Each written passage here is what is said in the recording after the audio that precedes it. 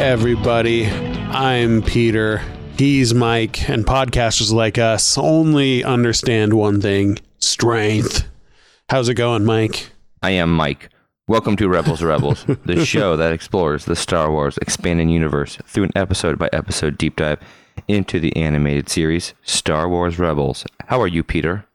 I'm great. You have a very official voice today. I like it. Mm-hmm. Affirmative. I'm just getting to the point today. Okay, perfect. I'm sticking to it. Welcome to our episode of Podcasters of Concord Dawn. Protector. Oh, sorry. I thought I want to rebrand our entire podcast. Oh, that's a good one. The Podcasters of the Concord Dawn. That would be too deep. Yep. Cool. So we have no guests today. We got nothing really. Let's just jump into it. You want to jump into it, Mike? Yeah, let's do it. Cool.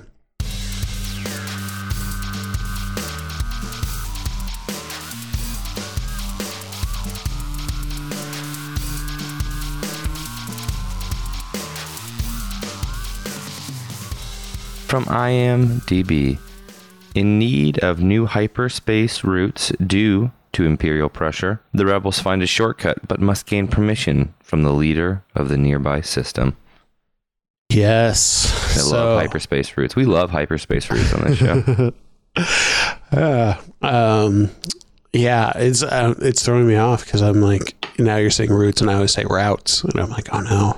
Routes. Oh no, interesting. I think it is routes. I'm saying routes. It shouldn't be routes. No, it's okay. You do you. No, it should routes. I just don't want to confuse the listeners. I don't know what we're talking about, right? We had this with a different word before. I don't know. I mean, you say wolf. in an interesting way. Wolf. Which will come up. It's your favorite animal, but you can't say it. Nope. Don't know why. Yeah, and unfortunately, wolves are going to come up quite a bit coming up. So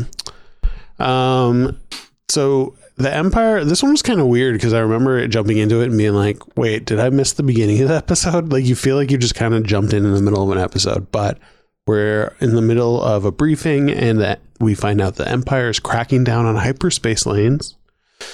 And so the rebels are having trouble traveling, mainly back and forth between Lothal.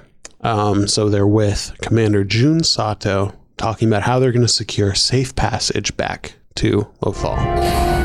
We got the supplies, but we were fortunate to get away. The Empire's making our travels around the Outer Rim tougher all the time. Yes. We need a new hyperspace route in and out of the Lothal sector.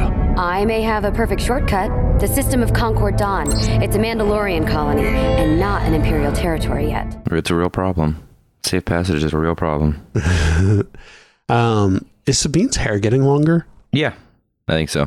That's a really interesting touch. I feel I don't know. I remember realizing that when she took off her helmet near the end of the episode, thinking that. Yeah, that's kind of cool that yeah, we've talked about it before, like a lot of cartoons, they don't even change their outfits, like Scooby-Doo. You know, Shaggy wore the same thing for 5, 6, 7 years in a row. Yeah. So we've talked about how we like that, you know, people get battle scars, they get different outfits from season to season. This is a really interesting touch that their hair is growing, which I kind of like. Yeah. Yeah. Also might be in my head though. I don't know. I think that is longer. I think you're right. Nice. So Sabine has an idea of how to get a new route back to Lothal, and she suggests that they go to the Concord Dawn system, which houses a Mandalorian colony on the planet that is not technically part of Imperial territory. But the only problem is it's protected by a bunch of people called the Protectors, which make a lot of sense, I would think. Yeah, very literal. Yeah. According to Rex, the Mandalorians of Concord Dawn once helped train clone troopers during the Clone Wars. That's interesting. Well, I guess we're going to be seeing more of that pretty soon here. Yeah, I'm interested in how much they're going to change, because I was reading in like Rebels Recon, they were talking about how, yeah, the ending used to go into all the Battle of Mandalore and all this stuff about all the warring factions and how the Republic got there, because if you think about it, we're left with an impression that the Imperials never are kind of have a soft occupation of Mandalore, and we'll learn more about that a little later, that maybe they're not directly ruling Mandalore, but they kind of set up a system that's favorable to the Empire. So that means that potentially the Republic kind of took over at the end of the Battle of Mandalore, because the Republic becomes the Empire. Yeah. So, I mean, that was all pretty much written out in common knowledge. I wonder if they're going to change anything now that they have announced that we're going to see the Battle of Mandalore. Like, you know what I mean? Like, they don't want to just like release something that everyone already basically knows what's about to happen. So maybe we're in for like some weird twists and turns, which I'm looking forward to. Yeah, I'm interested. It's funny, as Star Wars grows and more gets added, I feel like they have to get much more creative, because they can't necessarily change the history of it as they're creating things in the middle. It's such a limited, it's tricky. It's difficult, and to keep fans interested. And it's, I think it's got to be one of the hardest parts about creating Star Wars. New Star Wars that is in the middle of these timelines. Yeah, and I think I get the impression too that they really wanted to complete as much of this Mandalorian arc as they could have back from Clone Wars. And at this point, when this episode came out and when Rebels was being created, they had no idea that Clone Wars would be coming back. So yeah, it seems like they kind of tried to shove a lot of that into Rebels. So, you know, they might either there's a lot of story that they had on the table that they weren't able to fit in. They'll have plenty of stuff, or they're going to have to think of something like kind of creative, which I think might be really interesting. So I'm looking forward to that. Yeah. A little bit more about Conquer Dawn. It was a Legends thing first. And also, this is weird. I got conflicting reports of this, but they say that Jango Fett is from Conquer Dawn. What? But he's not a Mandalorian. Yeah, that's what I was going to say. So I wonder if like he was like, I don't know, like he was a human that just was brought up on Conquer Dawn. Maybe he was like adopted by Mandalorian parents or something like that. And so that would explain where he got his armor, maybe. So that could be some unexplored territory. That might be interesting. Yeah, well, we'll see. Well, with Sato, it's interesting, the dynamic. I feel like this episode can be basically boiled down to this struggle for diplomacy versus like action. Yeah, like this. How topical, right? Yeah, well, here it is. do you just charge in, or do you use diplomacy first? Very political. And we'll discuss this the further we get in the episode. But at first, I did not think this was going to be a very successful theme for the episode. I was wary of it, and I think it goes well by the end for some reasons I'll talk about. But Sabine basically is a murderer. I know we talk about that a lot. Sabine and Chopper in this episode really get cemented as, I don't know, psychopaths. Totally. Well, it's funny because I was like, speaking of politics, I have this in my notes for later, but it's very clear, like when they approach the base, that like Kanan is like a hippie, like, man, we could just talk it out. Let's work it out, man. And then Sabine just wants to go in, guns blazing. Like, she's a straight up Republican, and Kanan's like a Democrat. It's like, we'll blow him out of the water. Blah, blah. It's like, she's gun toting, just power over diplomacy. So yeah, it's a little scary.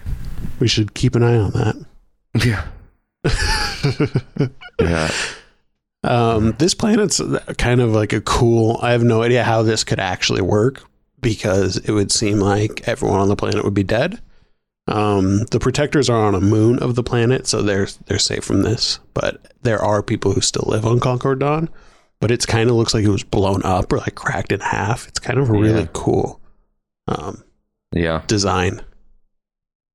And there's no information on how it got cracked too. I looked. I'd be really interested to know what makes a planet do that. Yeah, I don't know. I didn't really think about that or notice that, really. Yeah. Maybe that's why the people on Concord Dawn are so hard, because they survived their planet being cracked in half, so now they're like super tough badasses. Probably not. Maybe. I like this line. So basically, it's the struggle you're talking about. Sato wants to go attack everything. Sabine's on Sato's side, and then Hera and Kanan want diplomacy. They think maybe they can even recruit the Protectors into the rebellion. And so they agree with Hera and let Hera go on her mission. And then Ezra says this line where he says, "Looks like diplomacy won the day for once." And then Kanan replies, "There was a time it always won the day." Which I thought was kind of a nice line. When was that, by the way? Like in Star Wars history, when did that ever happen? Or in Kanan's life, when did that ever happen? Oh yeah, in Kanan's life, never. It would have to be before, like in the early Republic days. Or, okay, so I'm like, yeah, is that what he's referencing? Because yeah, before, like when he was a baby, before their Phantom Menace. That would be the only time, right? It's pretty impressive that Kanan's not jaded. I'm like pretty impressed by that, because it seems like he should be, and he is. I mean, we see him outgrowing that. I mean, I guess that's his whole arc. Yeah, actually, is he's coming. So I guess this is a character growth moment again for Kanan. Yeah, I mean, I think this is we'll see it later too, as they try to find a base and set down roots and stuff like that. We see Kanan kind of struggling from the beginning of this season. He was very clearly like, "I'm not a soldier. I don't want any part of this," to now, listening to orders and trying to be part of the team until, eventually he is able to really set down roots and be part of this rebellion. And I think that's a greater, like, growth of him too. It's nice that he's a teacher, but he's growing as well. Yeah. In the sense of being a part of the rebellion and, just having more hope, because I don't think Kanan in season 1 would be like, "Let's try to work it out with our words." So I think that's pretty cool. Something else that's cool is so they are headed, Hera, Sabine, and their team of 3 other half shields are headed down to the planet to practice diplomacy. Here it goes. And I love it. 5 A-Wings. They're all A-Wings this time. This must be a hard episode for you, actually. Yeah, it was. It sucked. Well, it sucked because here's why. They're heading down to the moon, right? Yep. And they're intercepted by Mandalorian ships. Awesome Mandalorian ships, by the way. All right, I was going to ask this because I actually don't like these ships. Really? Yeah. Do you know what kind of ships these are? I do, but you can go ahead. I don't, so you go ahead. I was banking on you. You set that up like I was like you had done your work, your research. No, I didn't want to steal your thunder, but they are called Fang fighters. And according to Wikipedia, the craft's narrow attack profile and swivel-mounted wings provided vectored thrust control that gave the fighter unmatched agility. These features allowed Fang fighters to perform maneuvers which few other ships were capable of, including the deadly Concordia face-off maneuver. Yeah. All I knew is that they were called Fang fighters. Yeah. That rest is awesome. And I'm curious. How much are these, Peter? Oh, that's weird. I wonder why you think I would know that. 185,000 credits. Wow. Can you give me an equivalent for what that actually is? So that's about 2 times as much as a TIE fighter. Wow. All right. And then what did we say our exchange rate was? About 2 times? Like US dollars? Yeah, about 2 times, yeah. So this is a really expensive ship. Yeah. Well, not really. TIE fighters are cheap, I think, more than anything. Yeah, so it'd be like a little over $60,000 for this ship. Who built these ships? I feel like you're setting me up, but it was built. The reason I wrote this down is because I think this is a fun name. Mandal Motors. Motors. And they were built in, I forgot the name of the other company, but they worked with another company that was a Celestian company. I want to see the Space Madman episode for this, where Space Don Draper has to pitch Mandel Motors. Yeah. And I like that Space Don Draper would be a Celestian. He's like, I can't do a Celestian impression. I'm like, But Nien Nunb, that alien with the foldy faces. Yeah, who recently, a Celestian appeared in the new Star Wars Resistance, but spoke basic perfectly. Interesting. I haven't gotten to that part yet. Yeah, it's weird. And I felt weird about it. Yeah. Another thing about the ships, what I think is interesting, is they don't have shields. So maybe that helps keep the cost down. But I think that you get the impression that they're so maneuverable and they're such good fighters that they don't have shields, but they could still wreck shop, as we see. Yeah. Opposed to TIE fighters that don't have shields and they suck. Yeah, and we're about to see some of the maneuvers, but to get there. So they're approached by these Fang fighters. Piloted by Ben Rao. Ben Rao. Our buddy Ben Rao. Yep. He was named after... Dave Filoni named him after the director of this episode, Brad Rao. Oh. Which I thought was interesting. Yeah. And also, did you notice the symbol on his helmet? Yeah. That was not quite Mandalorian. Yeah. So that symbol, it looked like it looked similar, but it was not. Yeah. So it kind of, are you thinking like the Boba Fett, like has that weird tusked animal thing? Yeah. Yeah. So it kind of looks like that, but not quite. So this symbol, it was taken from concept art by Joe Johnston for Boba Fett.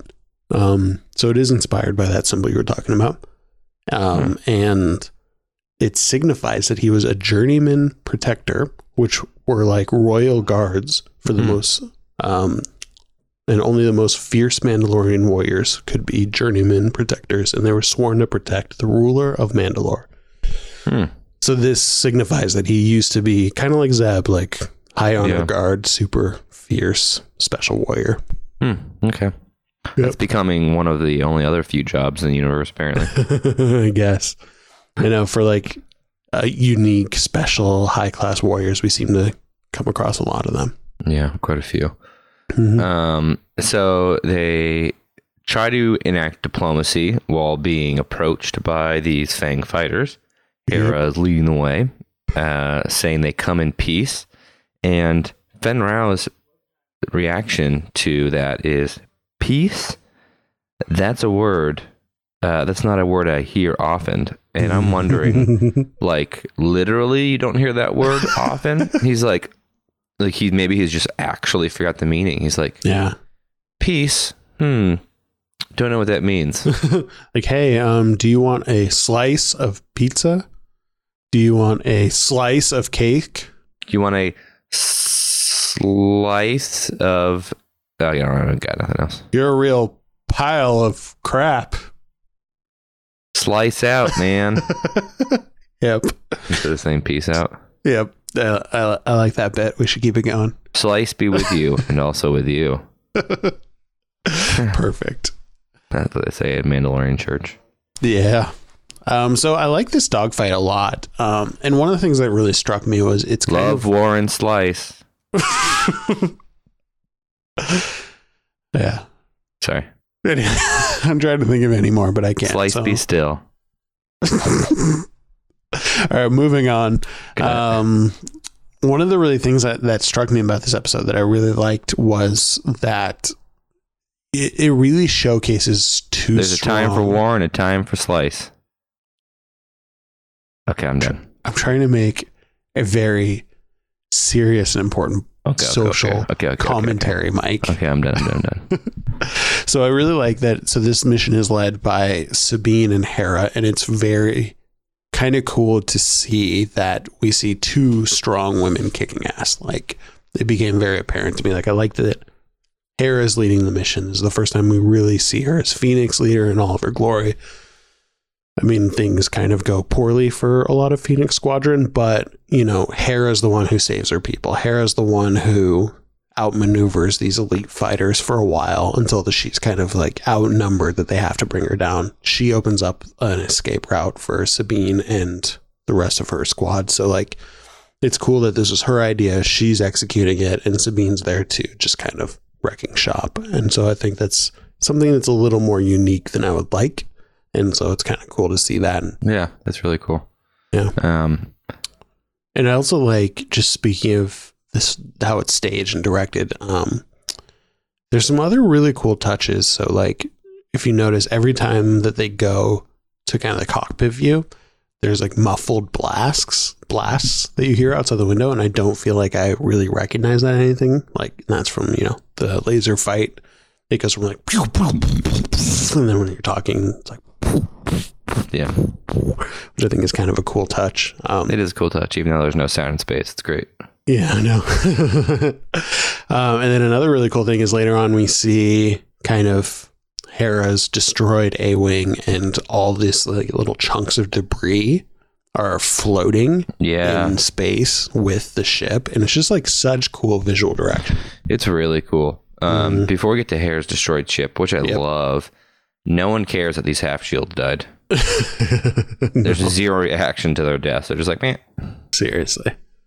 Well, that's why they're half shields. Yeah, but once they jump into hyperspace, once they get the coordinates, jump back to the fleet, and they're freaking out, where's Hera? I love when her ship appears out of hyperspace, totally demolished and still kind of floating on just through gravity's push. Totally. And again, I mean, that speaks to Hera. Like, obviously she's not in a good place, but she not only outsmarted the Protectors and helped get the rest of her crew to escape, but she found a way to somehow, like, with a half broken down, destroyed ship, put in hyperspace coordinates and jump and get away from these people and survive, which I think not a lot of pilots could do. Like, I'm surprised her ship even made it through hyperspace without breaking apart with the condition it's in right now. Seriously. And so this really affects Sabine. She's really upset and feels guilty for leaving Hera behind and wants to seek justice against the Protectors. So they fish her out of space, and we see her in a hospital bed with one of those weird birthing droids. Yeah. And the droid talks so oddly. And I made note of it because I was like, I want someone to remix this because it sounds like a song almost. The way he's talking. Yeah. And I recorded it. Here, let me play this through the microphone. It's gonna sound great this way, don't worry. And just think about this with a beat behind it. Okay, ready? Yeah. Her vital signs have stabilized. She is going to make it. Yeah, that's tight. So tight. One more time. Her vital signs have stabilized. She is going to make it. That'll be a new viral video. It's tight. Like auto-tune. I'm like, why is he speaking in a rhythm? Yeah. I half expected him to be like, she is dying, and we don't know why.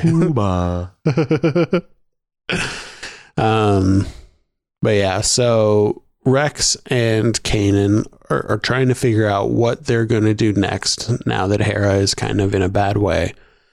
And so Sabine walks in and was like, it was Fenn Rau, that's who did it. And Rex and Kanan both remember him. We find out he was an instructor for the Grand Army of the Republic.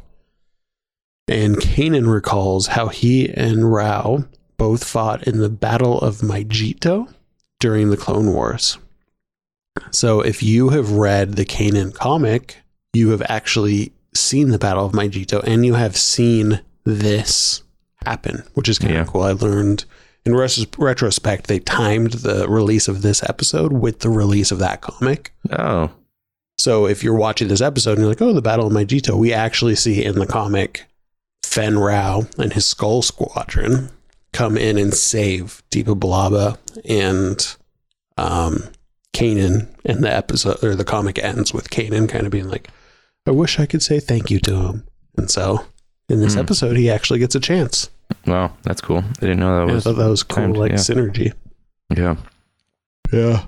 In this moment, they go back to that thematic debate between diplomacy and action and what's going to work. And Sabine has some pretty intense views, per usual. Yeah.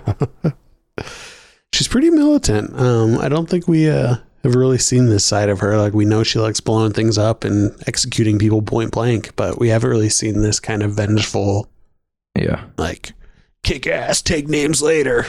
So I guess negotiating's been taken off the table? Yeah, you want to negotiate? Let's negotiate by destroying their ability to attack us. It's just she's become comfortable enough to like just let her inner freak flag fly. Totally. Yeah. Which is basically killing people. Yeah. Like, blow them up and let God sort them out. Oh my God. This is pretty brutal. So Kanan says that he now realizes that diplomacy won't work, and Sabine wants to blow up all their fighters so that they don't have a choice and they won't be able to attack the rebels as they use their hyperspace lanes, which doesn't make sense to me, because it's like, all right, you blow up their like 8 ships and then like they can't get other ships ever, but whatever. I think they basically just wanted to make it a kid's version of like, we should kill them all, because if this was a real military, that Sabine would want to go in and just kill all the protectors, and then that would be the only way to make sure they're safe. Yeah, well, I'll talk about it when we get towards the end of the episode, but she pretty much says that line by line. Yeah, totally. And so Kanan says, I will go down and I will blow up their ships, but this is going to be a solo mission. This is going to be a uno amigo mission. And so everyone protests, but Kanan says he can't risk losing anyone else, and so he wants to go by himself. But he takes Chopper to Chopper's protests, which were hilarious. Yeah, and as Chopper is leaving, because it's interesting, we don't see much of Ezra in this episode at all, or Zeb. Yeah, totally. Ezra really wants to go. He doesn't get to go. Chopper is clearly mad that he has to go, and as he's leaving, he hits Ezra. Yeah, and he hits him in an awkward place. He didn't volunteer you. I know. I read that in my notes. Like, first of all, why does Ezra, or why does he hit Ezra? I don't even understand the motivation other than him being a psycho. And then secondly, he hits him in an awkward location. It's like he walks by like he's a total frat bro, and he's like, sack that, bro, and then, like hits him down below. It was weird. I didn't even notice that, if that's true. You didn't hit him right there, but it was very weird that it was that close. Yeah, I guess he's pretty low. Yeah. So I guess Chopper's just a psychopathic murdering frat bro. And then also like he's still protesting when they're on the Phantom, when he's like, he's like, yes, I know what I'm doing, Chopper. Like, so sassy. Oh man. So Kanan takes off in the Phantom down to the planet to, I don't think he was ever going to blow up the ships. I think he just wanted to go alone so I think he just lied, right? So he just tried. I think that's what we find out is. Yeah. Because he was just trying to, because he already had a connection with them. So he was going to try to use that. And, but Sabine stowed away in the Phantom. Yeah. And it's also, I think it's important to note too. I mean, I think this is part of Kanan being more hopeful and optimistic. And he knows if he's like, let's try diplomacy one more time, Sato wouldn't let him, basically. So this is a way of kind of trying one more time to go the peaceful route and embrace the Jedi's ways. But I also think he's trying to honor Hera, because in the end, even though Hera was blown up, I don't think she would want to be vengeful, and she would want to still continue diplomacy. So yeah, I think it's baloney that Sabine is saying this is all for Hera. Like, totally. I think that's totally just I think that's just a cover for whatever anger she's feeling towards Mandalore. Totally. I think that's a good point. Like, Hera wants it. I'm doing this to revenge Hera. No, you're not. Yeah. Like, stop using her, because Hera would not want you to do this. Totally.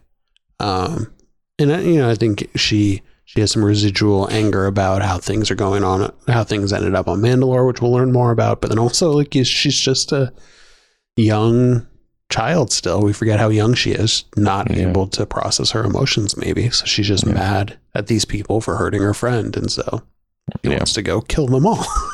Yeah, and as we discover, she says that too. She says, I want to kill them. Yep. Why won't you let me kill people? So, well, we found this out because we didn't mention this. She was stowing away on the Phantom. Yeah. Which I don't understand at all, because first of all, The Phantom's like 5x5. He looks, it's like Chopper's like, why don't you ask her? And he's like, ask her what? And Kanan turns around and like she's standing 2 feet behind Kanan. Yeah. So, What are you doing here? You must be pretty distracted not to have noticed I stowed away. So, what are you really up to? You heard Sato's orders. I'm going to destroy those fighters before they take off. I know you better than that. Fine. I'm going to finish Hera's mission. We need to recruit the Mandalorians to join the rebellion. The Protectors almost killed Hera. What are you thinking? I'm thinking we can still offer them a chance to change. Everyone deserves a chance. Ugh, you know, this Jedi philosophy stuff doesn't work for everyone. That's why we're at war. I don't know how she snuck aboard. No idea. Nice Jedi in Kanan. Yeah, she kind of, that was a little too easy. Yeah. A little too easy. Yep. Yeah, so they get down Mm-hmm. and they strike a deal. The deal is she'll set the explosives, right? Yep. Not use them though. Well, that's not even the deal. The deal is if the negotiations don't go well, then they can destroy the ships. Yep. She preemptively sets explosives while Kanan goes to approach Fenn-Rau. Yep. Which they do a really, and he does I don't know. I think he does a great job. He approaches the base. Mm-hmm. He follows Rau into the building, and all the while, Sabine is setting deadly explosives everywhere. Yeah. This is a cool set piece too. I found out that it was specifically kind of inspired by a Western, and you can kind of see it like I can see that. Kanan or you see Rau and he's not even really looking at the door and he's like, I don't like being snuck up on, or he says something like that. And love then this. all of a sudden Kanan appears in the doorway like he's at the saloon and Rau already has his blaster trained on him. It's kind of like a really cool vibe. You're a survivor. That explains how you got past my men. My master, Depa Balaba, and I were pinned down, trapped by droids. You and your Skull Squadron flew into the Separatist fire over and over to cover us. You saved our lives. That was a long time ago. I was younger and more reckless then. To be honest, I don't see what that has to do with you being here.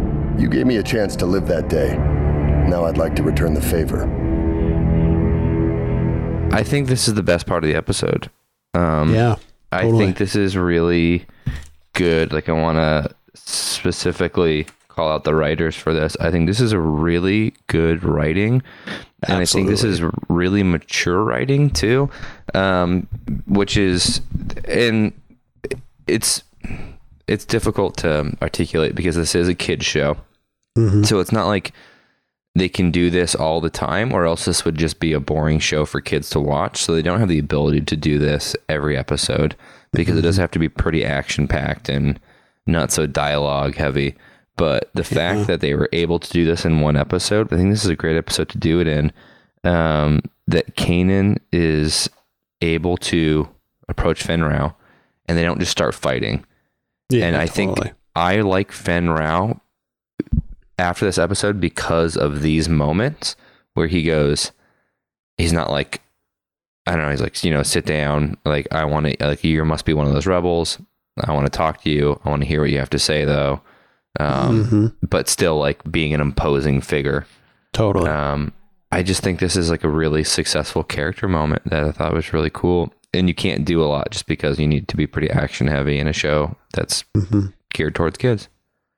Yeah. And the whole, I love like, Kanan just like puts his lightsaber on the bar. And it's like, oh, okay. I know what's going on now. Like, that's cool touch. And he saddles up and has a drink with Fenn-Rau and they just try to have an adult conversation, which I really like. Yeah. And I also like Fenn-Rau's kind of confidence that I feel like, yeah. When he's just a random person, he's got a blaster on him. He's like, okay, I'm not in any trouble here. I could take this guy. And then Kanan puts his lightsaber down. Probably could kick Fenn-Rau's ass, but Fenn-Rau still seems like he's in control of the situation. Yeah. Even says that he's like, I've got the Jedi under control. Yeah. Which I like that. He doesn't He's back cool. down. He is very imposing through this. Yeah. So Kanan asks him to join the rebellion, but the Protector does not have any interest in doing so because, as we saw earlier, they do have an established link with the Empire. an officer comes down and pays Rao for passage or something. I don't know what he's getting paid for. And he reports the rebel activity. So it's confirmed that they have some relationship with the Empire. Yeah. And in his mind, he says that the rebellion has no chance, that the Empire has more guns and more people, and he has no reason to join a losing side. Kanan kind of argues the point. And Fen Rao says he's not interested in losing another war with the Jedi. And then that's kind of where it ends when Sabine gets discovered. Not doing too well. I mean, she was trying, to be fair. She was trying to be sneaky. Didn't work out. Yeah, I like this, like, she kind of does. I didn't realize how acrobatic she is. It's really impressive because she kind of bangs her head on a wing of a ship, and two guys are like, hey, what's that? And turn around. But she's gone, and you find out she's like Batman upside down on the other side, kind of hanging on, like, or like Spider-Man, like clinging to the side of this ship. It was very impressive. Yeah. Yeah. And it's, these Mandalorians ask, where'd you get that armor? Bounty hunter. Yep. She says, it's mine. I forged it. Yeah. With my family. I forged this armor with my family. Family? That's a bold claim. What's your house? I'm Clan Wren, House Vizsla. House Vizsla? She's Death Watch. Traitor. My mother was, but I'm not. I came here to settle a score, and I invoke the code to seek justice through single combat. No one has invoked the code since the Empire took over. I don't know how I feel about how Mandalorians have this thing where they can request, like, basically trial through single combat. That, more than anything, I feel like that is a writing cop-out. Because I've seen, like, a couple different shows use that, like, I request trial by single combat. Well, the whole Mandalorian thing is very Game of Thrones. Yeah. Even that. So in Game of Thrones, it's a big thing, that trial by combat. And they have all the different clans that have all their different alliances and things like that, just like all the houses in Game of Thrones and their alliances. So yeah, as we go on, we'll see more of their structure. I kind of actually like that. The single combat thing is whatever. But I think it shows that they take their code really seriously. And I think we'll see that, because I think Fen Rao's turn at the end is a little perplexing to me, but this maybe leads into it.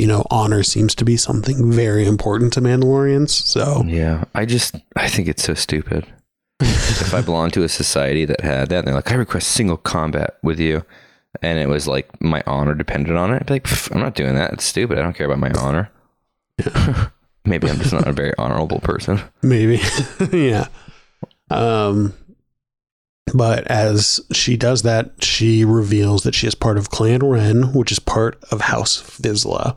And because of the weird political Mandalorian stuff to the Protectors, Clan Vizsla are traitors to Mandalorians because they are former Death Watch.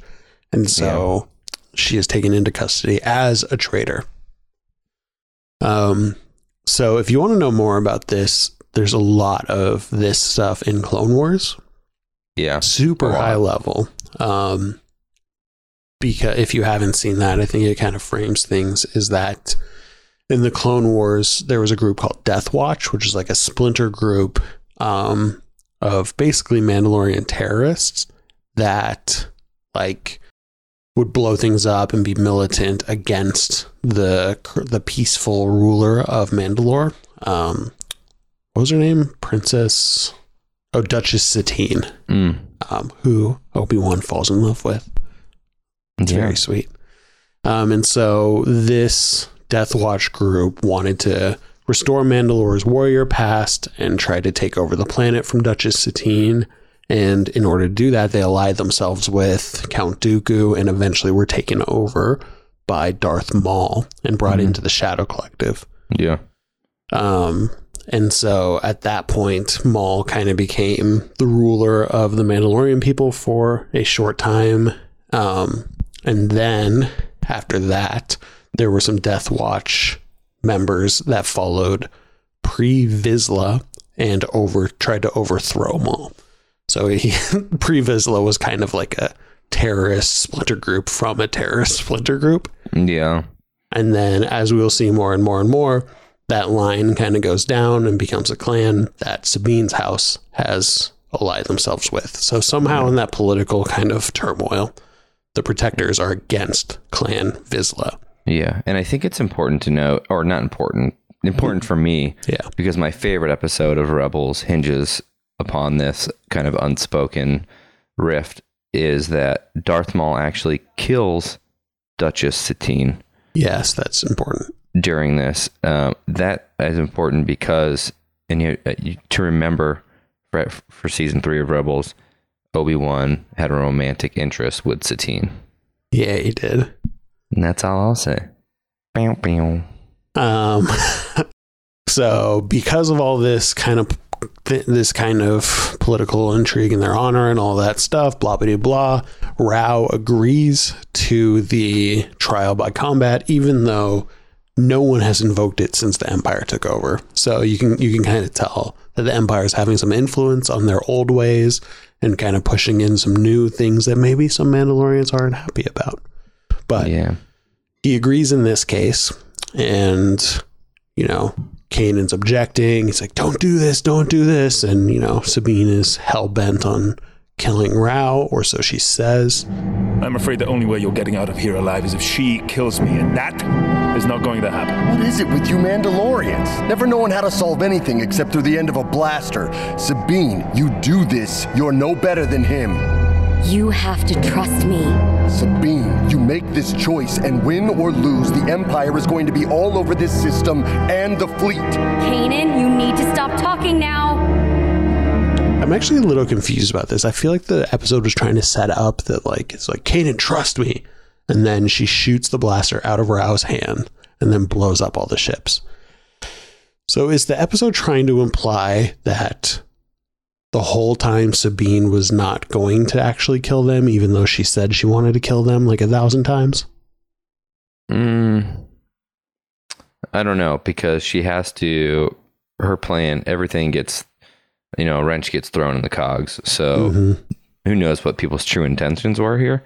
But for Kanan, it's clear. Diplomacy was always. But with Sabine, how far she actually wanted to take this, I don't know.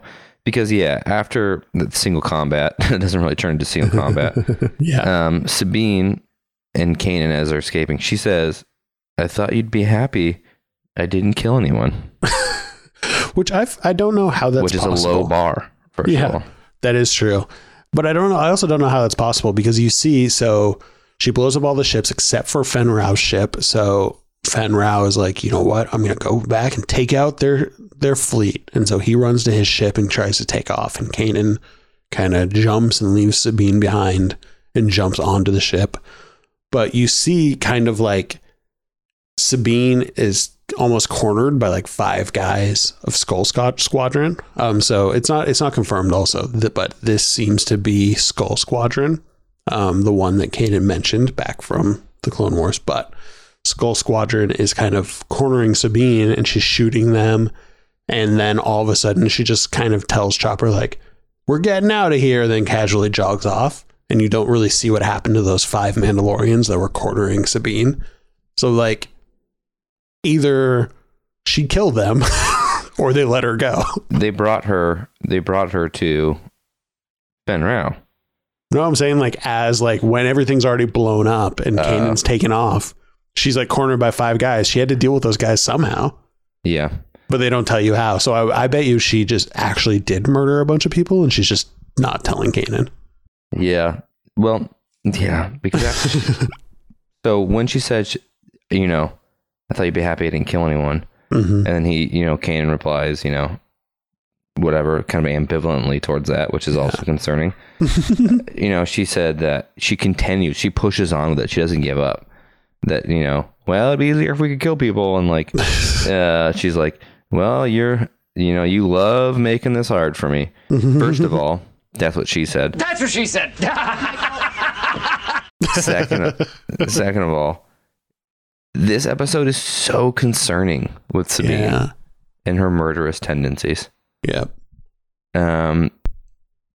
Don't really trust her. I just don't trust her. No, and I don't remember if it's this part or the part after, but like she says something about like, Kanan, you love your Jedi ways or something like that. And then he replies like, it was something about how the reason that there is war is because we don't listen to like the pacifists, blah, blah, blah, blah, blah.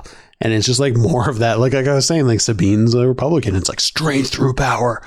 We will take them out. And it's just like, no, man, we can all get along. Peace and love, bro. Yeah, well, he makes a good point. Like, yeah, it's a good point. That's why there is war, you know, Totally. because there's no diplomacy. Yeah. But we get to, so as we said, Fen Rao is taking off, trying to get back to the rebel fleet to go teach them a lesson. But Kanan jumped on the ship and is kind of hanging on. And this is a super sweet move. He turns on his lightsaber and stabs it through the controls of the ship and disables the ship, then opens the cockpit, knocks out Fen Rao, and then as the Phantom comes, he pulls him out of the cockpit and takes him prisoner, which is like some really cool special ops stuff. And I feel like Sabine's cool. even like, you're scary when you put your mind to something. I'm like, yeah, that was dope. Yeah, it's a really good move.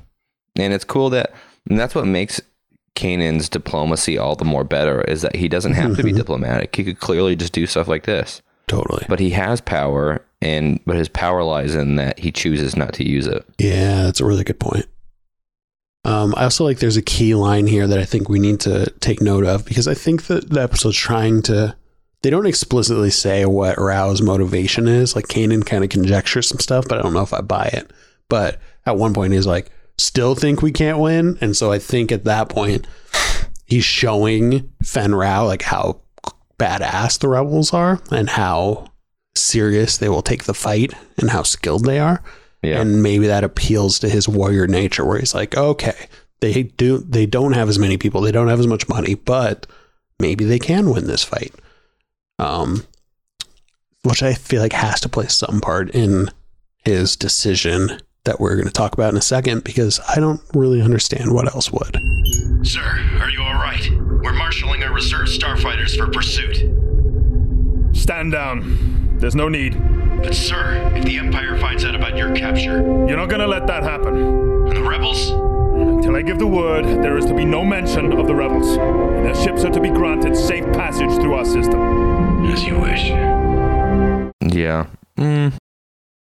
I think had that conversation between Rao and Kanan gone on longer, uninterrupted by Sabine, it had the potential to go somewhere like this, given enough time. Yeah, probably. And so what we're talking about is basically he captures Fen Rao and they've taken him prisoner, and then he gets a call and Kanan lets him answer it. And Sabine's like, what are you doing? You don't let a prisoner take a call. And he's like, no, go for it. It's fine. And so they say they're going to scramble their reserve fighters, Skull Squadron is, and they're going to go and come and engage the rebels and get their leader back. And Fen Rao tells them to stand down. He says, don't interfere with the rebels and let them pass until you hear from me otherwise. So he doesn't really explain his motivation. Later on, after Hera kind of wakes up and they're back on the Liberator, then Kanan says that they don't want to report that the rebels are in the system and have taken Fen Rao prisoner, because then that will bring Imperial activity to their system. Welcome to the rebellion. Right now, we are only friends because we have to be. What does that mean? Well, the Empire doesn't make a habit of rescuing people. The last thing Rao wants is Imperial ships all over his territory, and that's exactly what he'd get if they found out he was our prisoner. Kanan, Sabine, Hera wants to see you. Which I think kind of makes sense. But if you have an alliance with the Imperials already, I don't know really how scared you would be of that. Because there's I don't know. It's a weird motivation for me. Well, I understand. Here's what I like about Rao and why I believe him in this moment is I don't think he has changed at all as a character. I think he's being very true to his character. It's just, it's kind of, still waters run deep, like, he is abiding by Mandalorian codes. He's pursuing like this kind of honorable approach to combat, and he's not turning on the Empire, and he's not joining the rebels. He's kind of waiting to see who is going to make the more, moral choices while still demonstrating strength in a way. Yeah. And so for me, he's like, okay, stand down. We're not going to do anything. Don't tell them you're here. And he's almost letting the game play out. I don't think he's being duplicitous and being like, I'm looking for the most profitable thing here. I'm looking for the best ally who like I can comfortably stand behind, and like I think those ethics and that honor is important to him. So he's waiting to see which side demonstrates that. Yeah, that's a good point. I had never really thought about that, about how this all plays into like the Mandalorian code, which obviously is important to him. Maybe he's the reason he's kind of letting them take him capture and standing down is because he's keeping his powder dry. That's what she said again. That's what she said. And I think Kanan knows that. I think that's why Kanan approached him alone, because he knows this, because he's worked with them before, and he knows like what they want and how they operate. But also that's how Kanan operates too on a deeper level. So he knows if he can just get Raud to his base, treat him with respect, like, no, do what you want, like, go ahead, answer your call, and he can show them how the rebels operate. He doesn't have to convince them. Their actions, not their words, will convince them that they should be aligned. So he's just like, no, come to our house, see how we do it. Yeah, I like that. And I think it probably says a lot that, Sabine bested him in combat, even though she didn't kill him, but she shot the blaster out of his hand. Kanan did this cool Jedi sweet lightsaber disabling move. So I think that might have made an impression on him too, that he's like, okay, like I can respect these people a little bit too. Also, I didn't talk about how awesome it was when Sabine shoots the gun out of his hand. Yeah. She then crosses her arms and an X over her chest and like detonates the things. Yeah. And I'm like, X up, that's sick. So goth. Though the crow. Yeah, totally. So Hera has awakened, which is good news, and they have taken Rao into custody, and Hera is pleased and happy with how things went down because they were honoring her wishes in the end. Yeah, I think everyone learned a valuable lesson. Yeah, Sabine. No, Sabine didn't. Sabine didn't learn crap. Yeah. It's going to take her a while. Season 3 is big for her. Totally. Do you have any other notes? Nope. So I have one random note that kind of has to do with this episode, but I feel like you would really be interested in this. Sure. So if you watch the Rebels recon for this episode, they always do this thing called like chopper cam. And it's just like little bits where they have a real chopper robot and he just does things around the office. And it's always just like, oh, like Chopper's making copies, silly droid. So this one, he's watching like YouTube videos at work and getting reprimanded for watching. He's like at a computer and like laughing like maniacally. He's like, burr, burr. They're like, Chopper, you can't watch videos at work. Get back to work. It's like a weird bit. The videos he's watching is a supercut of every droid death in all of Star Wars. Mass murderer. So it shows like the droid being pulled apart in Jabba's palace and like droids being shot, like the droids being shot off in Revenge of the Sith. And he's just laughing maniacally. He's watching droid snuff videos. Adding that to my Chopper murderer file. Literally writing that in. Totally. And like, how does that not raise alarm bells? Like, Andy from the show walks up and is like, you can't watch videos at work. I feel like they should walk up and be like, oh my God, what are you watching? Yeah. I need to tell someone. It's so concerning. Oh my God. Well, that sounds on par. Yep.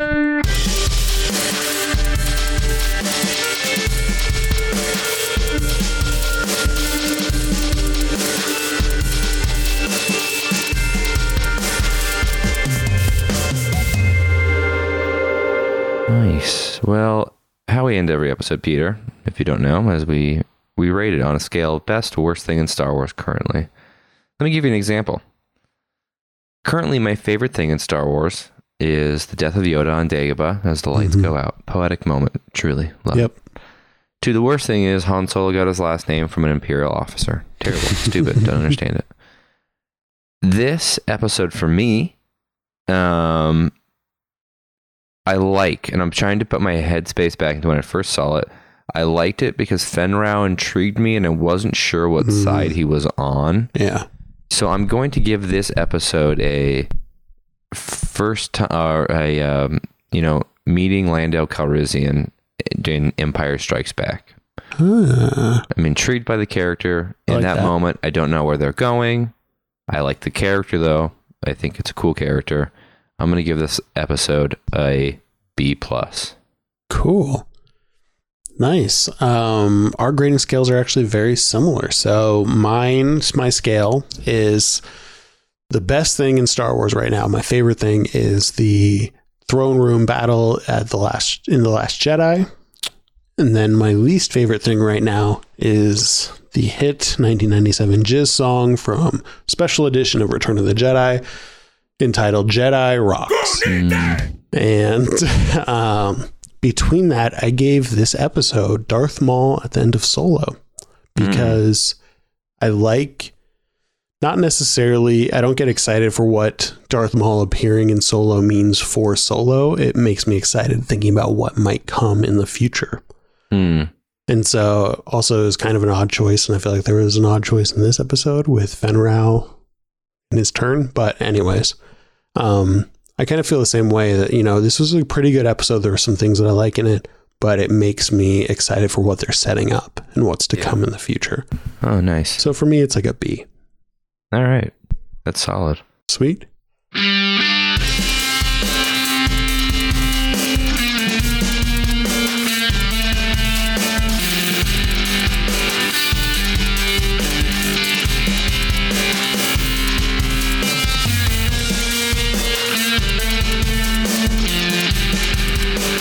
Well, tell us your rating scale.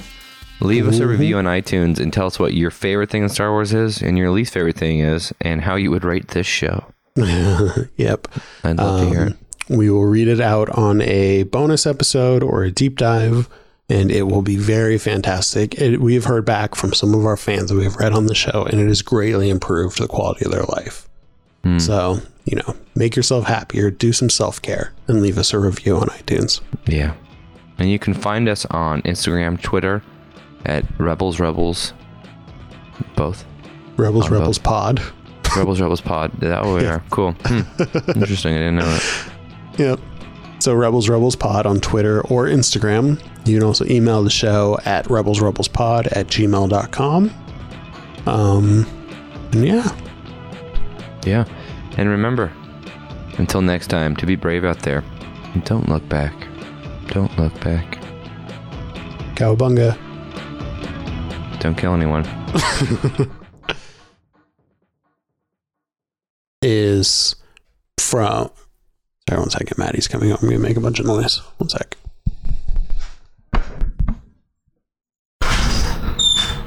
Alright, like 10 more minutes. Okay.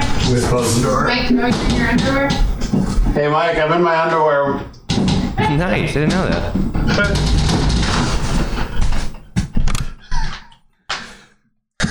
What'd you say? I didn't know that. Maddie, I was like, hey, we need like 10 more minutes. And Maddie's like, okay, does Mike know you're in your underwear? Yeah, put this at the end of the episode. Okay, fine.